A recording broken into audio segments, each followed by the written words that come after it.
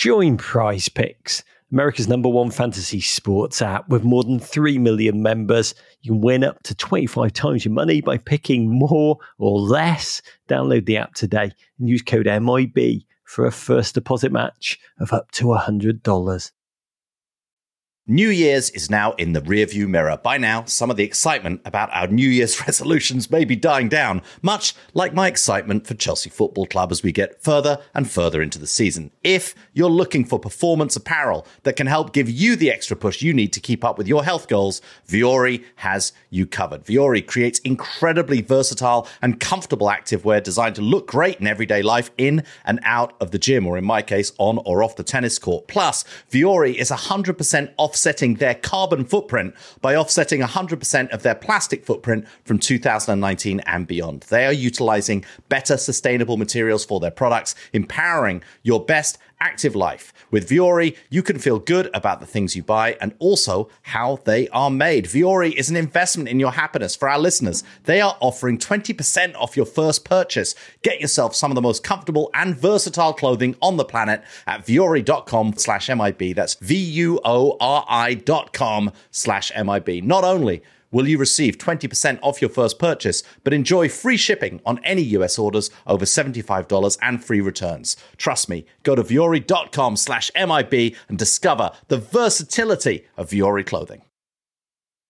This is Rebecca Lowe, or Rebecca Lua, if you listen to Suboptimal Radio, and you are listening to Men in Blazers on the NBC Sports Network. It's unbelievable!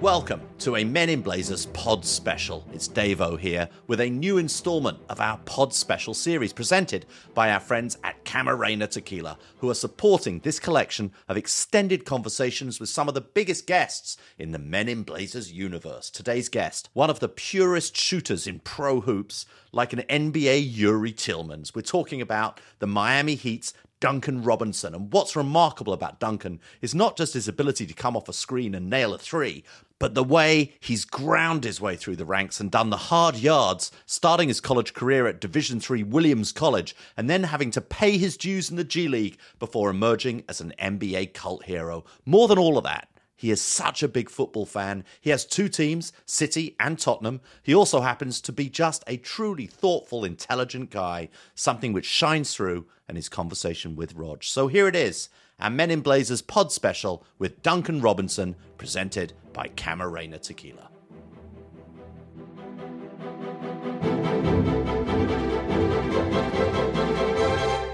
My guest today might just be the sporting underdog story for the ages. Straight out of New Hampshire, he rose as a sweet shooter from unlikely origins to chart his own path as Nescac Messi all the way to the NBA Finals.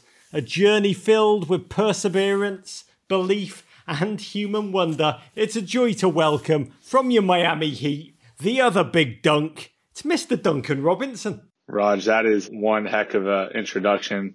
Thank you so much for having me on. It is a joy to be with you too, because there's a lot I love about you. Your sweet, sweet shot, your career journey, mostly your courage, your incredible climb to NBA wonder. First of all, you were born on an island in New Hampshire, population 1,000 people, give or take. Tell us its name. Newcastle. Yep. So, right there next to Portsmouth as well. I couldn't love New Hampshire more, the granite state that names towns after football clubs Steve Bruce has violated. You're Newcastle, a long, long way away from the town that DeAndre Yedlin built. There were just 4 kids in your grade at school, and you made it there to the NBA Finals by roads less taken. What did you think when you were a kid? Take us back there in Newcastle was possible in your dreams back then. Well, I just really at that point had a love for all sports, but definitely basketball. I played a little football back in the day, of course.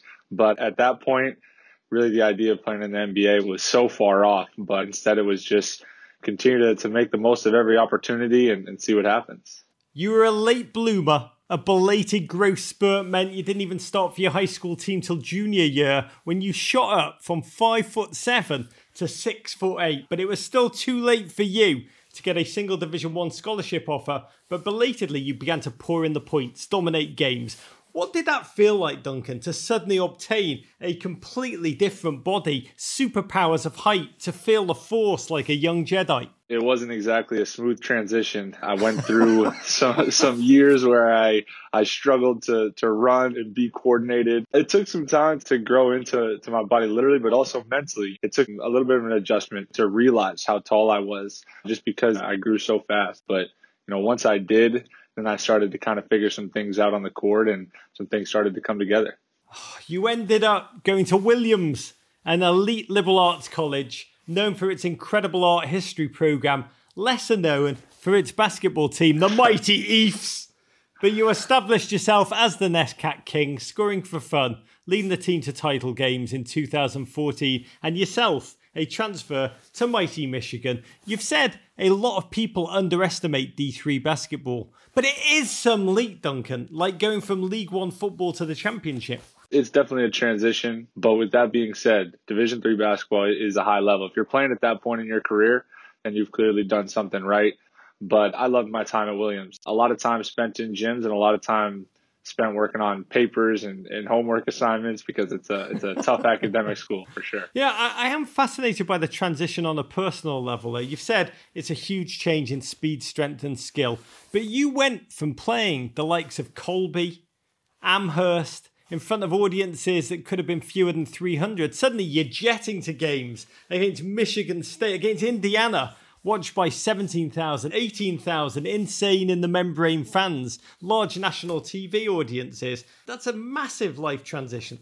Obviously, the jump to Michigan, just the athleticism, the size, and of course the skill as well is probably multiple steps up. Yeah, there were a lot of moments where I just was like, I can't believe this is actually happening. We would literally play in empty gyms sometimes. Sometimes on a Friday night, maybe we'd get a packed game if we were playing our rival or something like that. But to go from that to playing in Assembly Hall, against Indiana, playing at the Breslin against our rival Michigan State in front of these crazed fans. It was really a dream come true for me growing up because those are the types of college basketball games you watch on TV.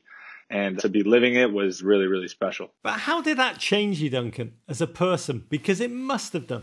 Well, it certainly taught me to not take fan criticism too personally. Because at that level, it's not as much of a business as the NBA is, but it is still a business. And fans view it as entertainment. And if you're not getting the job done, they'll let you know about it. So especially with social media and all the different forums for people to have their opinions heard, I quickly had to gain a callus around me and just kind of realize that people are fickle and that very quickly things can change. Yeah, they could love you 1 second and hate you the next, but also just to focus more on what's important and the people that matter and the people in your corner and your teammates. We know the rest of the story. You and your callus, you established yourself as a great shooter, Michigan's third all-time leader in three-pointers, forced your way into the NBA. First, as an undrafted free agent, you did the two-way contract G League thing to establish yourself. I think that's technically called Carusoing your way to the big time. That's right. Is it fair to say you, Duncan Robinson, are the Jamie Vardy of NESCAC? I don't know if that's quite fair. I mean, I guess you could make the comparison, but no, you mentioned Caruso really, really set the tone and forged the path, if you will. So there are other people that have done it. So I just tried to control every opportunity that I did have and make the most of it. And from there, just see where the chips fall. I do think of you as Jamie Vardy if Jamie Vardy was 6'8", less feral, and had a podcast, The Long Shot, which is absolutely excellent, by the way. Here's what I want to know. You were never number one at what you did. There were always those around you who were more skill-blessed, more favoured, more coveted. But you, Duncan Robinson, were the one that succeeded.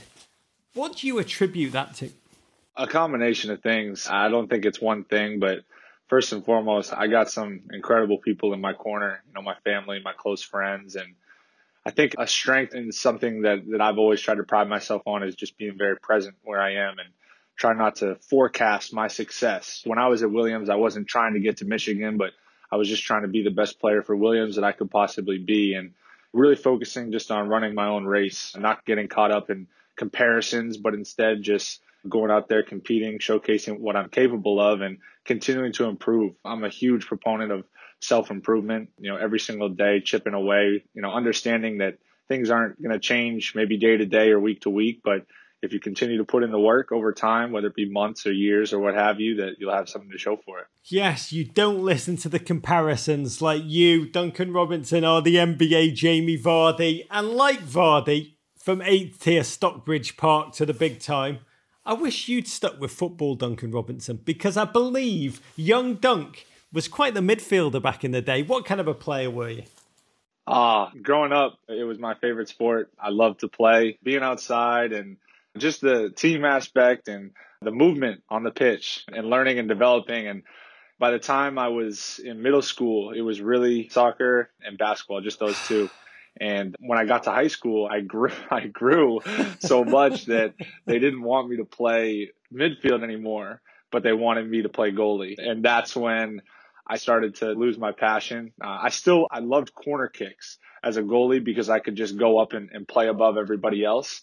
But other than that, I kind of lost my love and passion for playing. But I still love to play here and there. It's just basketball kind of took over. What is this madness that makes you, DeAndre Hopkins, Larry Nance, John Collins, all have come on this show and told us they love football, they love playing until they were shoved into goal. Put the big guy in goal. How this is all happening, it's like some kind of deep state conspiracy to stunt the growth of American football. I really felt that I could be dynamic as a sizable midfielder. I felt like I had pretty good touch, and I was never the fastest, but I understood pace and controlling and, how to play through balls and all those sorts of things. I wasn't exactly a goal scorer, but a kind of a setup man. But yeah, they thought I was better suited to be in net, and I enjoyed that as well. But at that point, it was just like being in net or having the opportunity to play basketball. And eventually I gave up on the dream, man. I gave up on the dream. It hurts me because it's my dream too. You, Nance, DeAndre Hopkins, John Collins banging in the goals. The question is not whether America would have won the World Cup. I'd be stressing about can we defend it. But thank God the love of the game never left you. You are, it should be made clear, a basketball obsessive.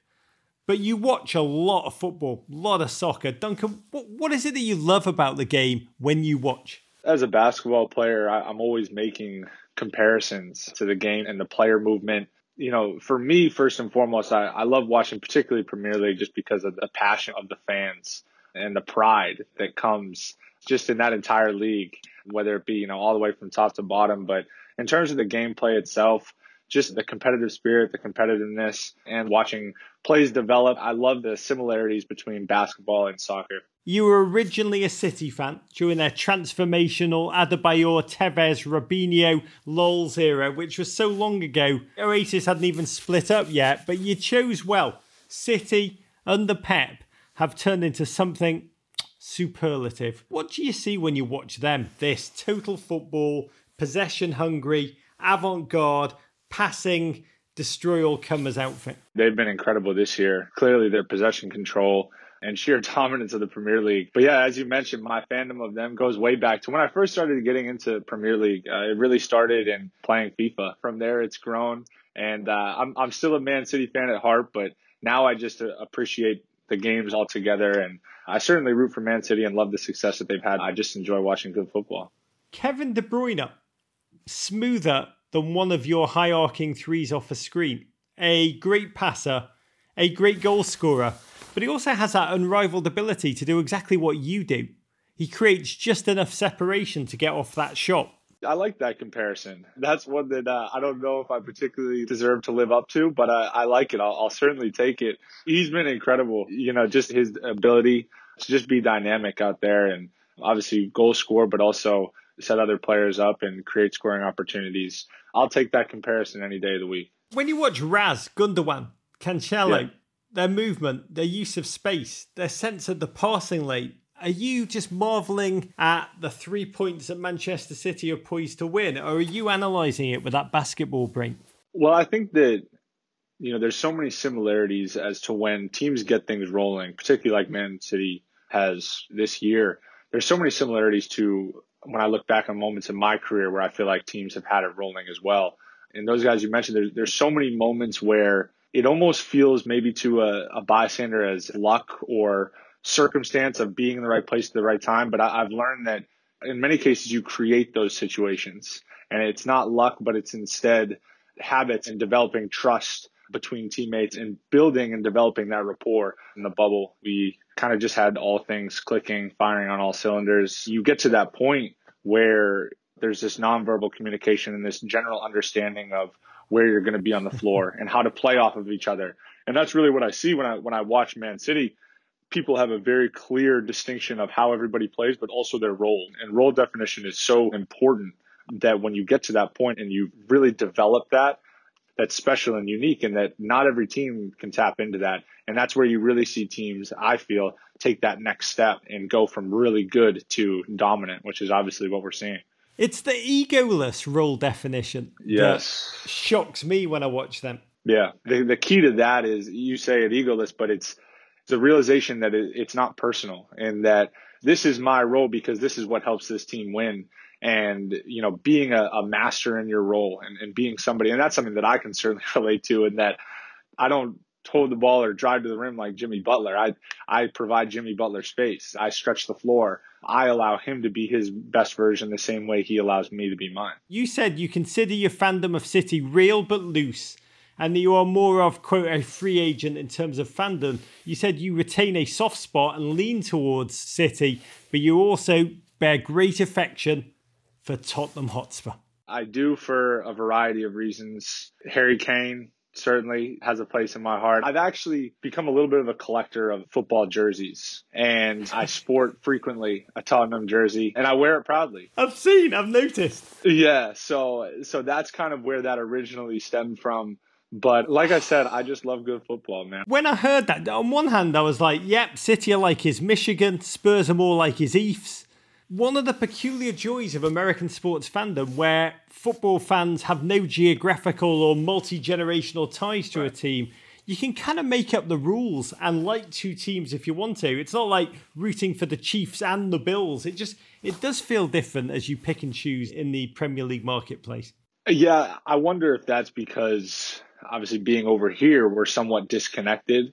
But with that being said, it's funny how fandom comes about. You'll be watching a game and you don't even fully understand why. Maybe at first you're rooting for a particular team. I have no ties really to any of these teams, but particularly I just become fond of teams for different reasons. It might be a specific player or what have you, but then that tends to grow and develop into something more. Before you know it, you found yourself falling head over heels in love with Sam Allardyce. But here's what I want to know. What do you do when City and Spurs play each other? When, like, Gundogan sits down Davinson Sanchez? Do you cry? Do you laugh? Do you laugh, cry? How do you handle that one? Well, it's a little bit of a win-win, but I still feel that my heart truly lies with Man City. As much as Tottenham, I enjoy watching them play, and I'm still probably a Man City guy to my core. Talking about the NBA, football fandom does run deep on your team. Jimmy Butler is way into the game, right?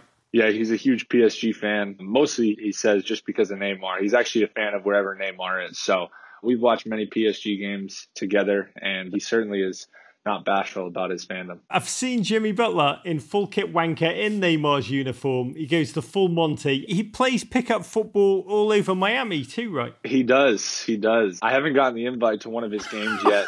But, this year he hasn't, obviously, with, COVID and everything going on. But last year on off days, he'd be out there playing and getting out there on the pitch. And he's juggling all the time, basketballs in practice and trying to kick him in the basket and all sorts of things. So I think he'll say at this point that soccer's right up there with basketball in terms of sports he loves to play. Jimmy Buckets is really just a footballer with a side gig as an NBA star. But I bet you, the Butler and Bam Adebayo banging in the goals, the Heat could possibly be in the running to have the best five-a-side team in the NBA.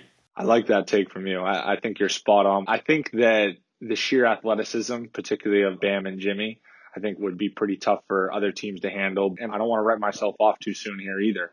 I have a little ability still left in the tank that I like to showcase occasionally. I do think about Dallas, Luka, Kristaps, Boban. They would be tough.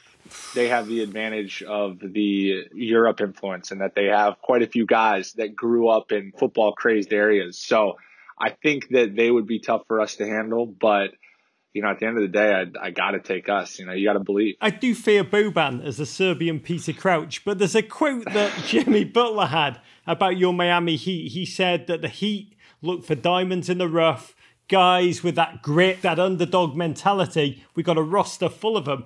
Jimmy Butler essentially described Miami as the West Ham of the NBA. I love that.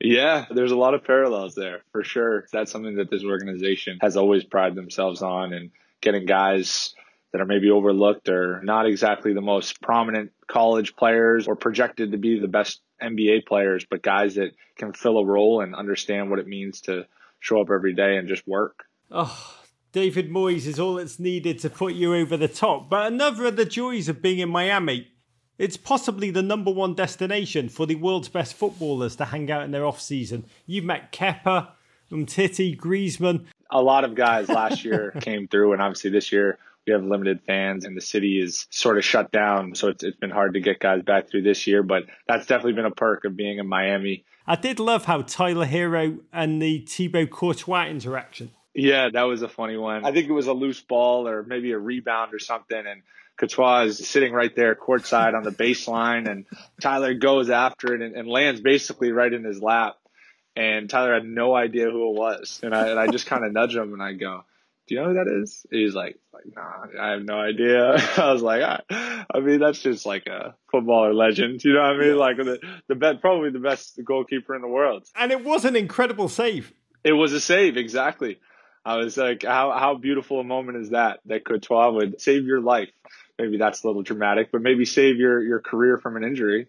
We could definitely say that. There is a massive NBA fandom amongst the world's biggest football players. And I know you've spent time with the likes of Paul Pogba. You're obsessed with the game he plays. What can you tell us about what you've learned about footballers' reciprocal fascination with hoops culture? I think that there's just a mutual respect. I think that there's so many more similarities that would maybe meet the eye in terms of how the games are played. And I think that the reliance on teammates, particularly in basketball and football alike, in that no one player can dominate. You need to build a chemistry, build a rapport. The best teams have that. Obviously, they have ability and skill, but they also have all those things off the pitch, off the court that contribute to winning as well.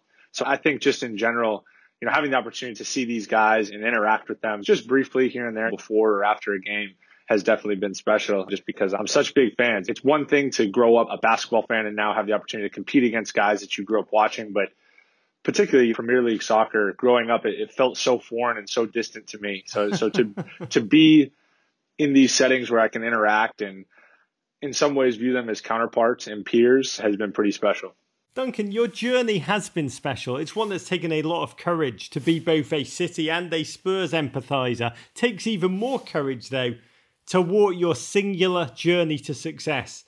And there's something I read about you that I do admire, that when you were feeling challenged in your college days, you take a moment to listen to the late author David Foster Wallace's renowned 2005 commencement speech at Kenyon College called This Is Water. A complicated speech, which is about thinking differently, working on awareness and being a conscious participant in your own life. Can you take us to those moments? Because I am fascinated. What particular aspect of the speech spoke to you? That's a big time question. That speech in particular, I heard that early on in my high school career. It's something that stuck with me for a long, long time. It's sort of been my creed, if you will, in that it's guided me through many times whether it be adversity or just the feeling of this day in and day out, I think that we all experience, and I'm always taking new things away from it. And that's one thing that I think is in particularly special about it is there's so much depth there and there's so much to unpack. For me, I think probably the biggest one is just being a little bit more in tune with your surroundings and just being a little bit more conscious in the settings and the people that you're around, and having empathy, I think, is a word that particularly now in today's climate and times is incredibly important. Just understanding that in all likelihood, very little about other people. And it's important to recognize and acknowledge that and treat everybody with a level of respect. It's helped me a ton. And I think that if you learn, and once again, I'm not trying to stand over here preaching. These are all his thoughts that I just like to pass off as what I've learned. But if you do that seemingly meaningless moments or seemingly meaningless interactions can be full of great value. So it's something that I've loved to have guide me throughout my career, and I've certainly gained a lot of wisdom from it. Oh, to empathy. Duncan Robinson, I love you. I love also the quote in that, the capital T truth is about life before death. You really are, Duncan Robinson, an American original. To you, your NBA team, your English Premier League teams, to your family, to your health, to your happiness. Duncan, courage. Thank you, Raj, for having me. It's surreal to be here and chopping it up with you.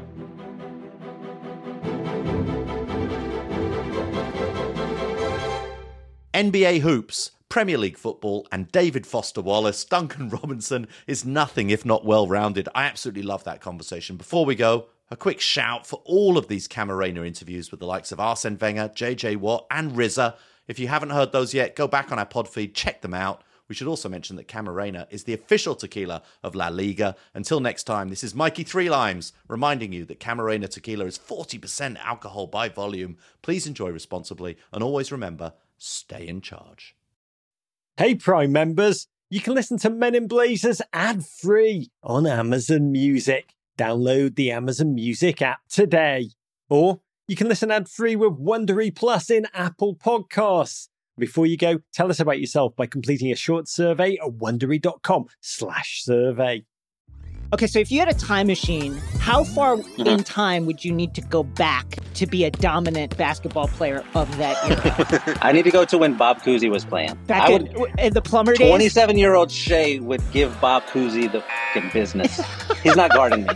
Hi, I'm Jason Concepcion. And I'm Shea Serrano. And we are back. We have a new podcast from Wondery. It's called Six Trophies. Woo! And it's the best. Each week, Shea and I are combing through all of the NBA storylines, finding the best, most interesting, most compelling ones, and then handing out 6 pop culture-themed trophies for 6 basketball-related activities. Trophies like the Dominic Toretto I Live My Life a Quarter Mile at a Time trophy, which is given to someone who made a short-term decision with no regard for future consequence. Or the Christopher Nolan Tenet trophy, which is given to someone who did something that we didn't understand. Catalina Wine Mixer trophy. Ooh, the Lauryn Hill You Might Win Some, But You Just Lost One trophy. Follow 6 Trophies on the Wondery app or wherever you get your podcasts. You can listen to 6 Trophies ad-free right now by joining Wondery Plus.